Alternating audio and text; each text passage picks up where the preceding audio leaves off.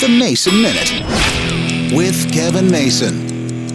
When you hear certain phrases, it evokes certain memories. You hear the words, "let it be," and most people think of the old Beatles song. If you hear "let it go," most people now think of the movie Frozen. But recently, a study out of Europe, it could have been Asia, I don't know where, was talking about people who were going through meditation and what they needed to do to de-stress themselves. And there was, I don't want to say an argument, but there was a discussion about whether they should think to themselves, let the troubles go, let it go, or let it be. So I don't know how they did this, but they did a study to find if you want to get rid of stress, you should kind of meditate to yourself and say, let it go, rather than let it be. You're letting go of the stress. If you let the stress be, if you will, your mind doesn't seem to adapt as well. And they studied this with hundreds of people, basically telling them to think to themselves, let it go, or let it be, and to find out who was less stressful. Every time I hear let it go, I just want to sing that song. Okay, I don't want to sing it, but you know what I mean.